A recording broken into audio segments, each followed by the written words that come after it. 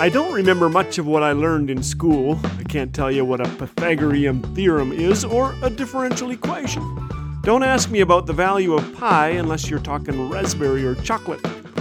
I did learn in chemistry class to never lick the spoon. I learned teamwork on tests. I'm kidding. I only cheated once and I was forgiven. You kids, pay attention in school, okay? Your brains are sponges. Put good stuff in them.